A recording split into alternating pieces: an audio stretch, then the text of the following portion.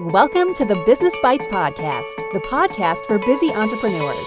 Whether you're an online entrepreneur or seeking after brick and mortar success, this podcast brings you quick bites of content so you can learn and grow anywhere you are. Now here's your host, Rachel Brainke.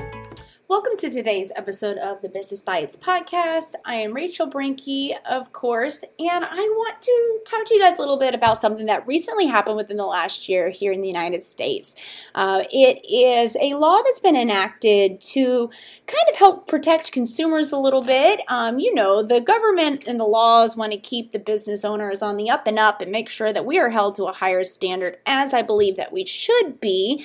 But I'm starting to see in a lot of Facebook groups and talk on the interwebs that people don't really, and when I say people, I mean entrepreneurs, don't really understand how non-disparagement clauses or trying to restrict your clients from leaving a review for you that may be negative. They don't really understand why this law is enacted and don't really understand how it impacts you. So essentially, the little legal citation crash course for you guys. Last December, it was signed into law, the Consumer Review Fairness Act of 2016.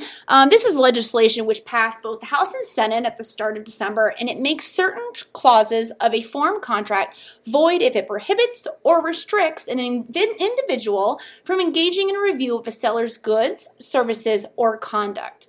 I'm going to stop right here to say non-disparagement clauses are allowed in situations such as settlement type agreements. What we're talking about here is like an initial services agreement, such as a photographer would have with a client, a logo designer would have with a client. Whatever your business is and you're an initial services contract that you are executing this agreement to create a relationship with you guys, between the two of you, you cannot have what is called a non-disparagement clause or a gag clause. These are the types of clauses that have been designed to discourage customers from posting reviews on the internet. The goal with this legislation was a desire to protect the rights of the consumer. Essentially, it's because they found that these clauses, these gag clauses or non-disparagement, we're discouraging customers from actually posting honest reviews that criticize the company. And oftentimes it was imposing a financial penalty if they did that. Something to keep in mind is that the Consumer Review Fairness Act doesn't just cover reviews published in online media. Rather, is actually referring to a review in general. It also empowers the Federal Trade Commission or the FTC in the states to be able to take legal action in addition to individual customers. So it really remains to be seen how involved the FTC or the states will be in curbing businesses that are unfairly seeking to limit negative reviews of their products or services by using these non-disparagement or gag clauses in initial services contracts. But something that would be remain to be seen. But what is really most important is, what does this mean for your business? I need all of you guys to go back or just pick up a phone and call your attorney to make sure that this has been fixed for you, but you may need to revise your initial services contracts. If they were drafted with a non-disparagement or gag clause, it may be tipped off with things like a no review policy, non-disparagement, or agree to not disparage heading. Basically anything that implies communicating something negative about your company comes with a punishment. And again, if you're unsure, have your attorney review it. In fact, I actually quite enjoy that they have enacted this legislation for the reasons that they did. It was to allow for people to give honest feedback about companies, but I also feel like it's putting the ball in you guys' court. It's requiring you guys to think in advance your policy for handling negative reviews online. Because think about it. You want to go think to yourself, can you turn a negative into a positive through great customer service? Or can you use the opportunity to demonstrate a positive attitude to your clients? Because defensiveness and legal action is not always the best policy for responding to negative feedback. And also by restricting or attempting to restrict people ahead of time, to me, in my opinion, is more of a red flag about you as a business owner than it really says and it makes me question whether or not I want to go into business with you at all. So not only do you guys need to review your contracts, make sure there's no non-disparagement clauses in there ahead of time, keeping in mind that settlement agreements do allow for these. They do allow for confidentiality and some limitations on the non-disparagement, but overall we're talking about the initial services contracts. So make sure that those are revised. Make sure that you do not have those in there. They are no longer valid to be used. And also consider what is your policy going to be for handling negative reviews that do occur. You want to come up with a consistent way, especially if you're not the person that's providing the customer service in your business, a consistent way that your business is going to respond. Because remember, every response and communication that goes out is a voice and it speaks to the brand of your company. And that's especially true when it comes to matters such as negative reviews or potential litigation or legal issues. But sometimes negative reviews just aren't true.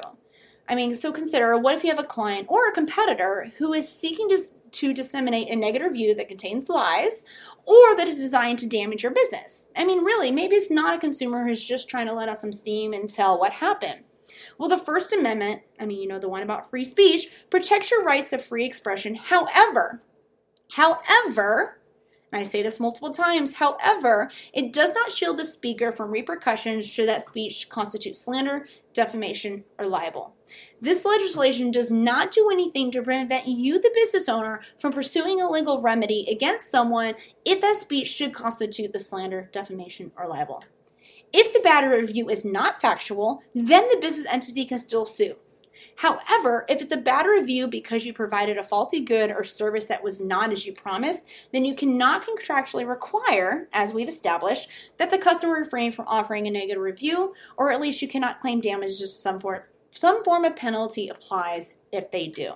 So make sure you guys go back, check your contracts, spread the word and let people know that this is no longer the case. You cannot do this. You shouldn't even want to do this. You should want to allow for the free flow of communication from consumers. It's how we're going to be better as business owners. We want to protect our consumers and ourselves, give the best service possible, make sure that you are on the straight and narrow, and since you're going to be having your contracts reviewed for this situation anyways, go ahead and do your yearly review with your attorney. Let them know any policies or procedures that may have changed in your business, as well as pricing, and they can also do any updates on changes that may have happened within your state as well. Thanks for joining Rachel on this episode of the Business Bites.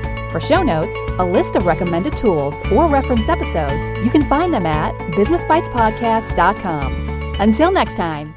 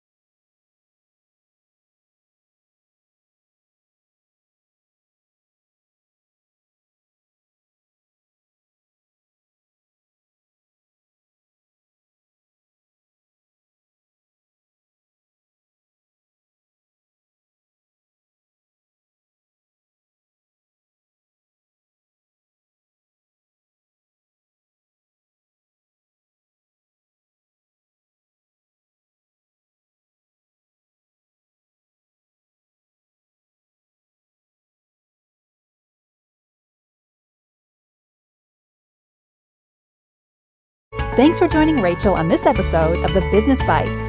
For show notes, a list of recommended tools, or referenced episodes, you can find them at businessbitespodcast.com. Until next time.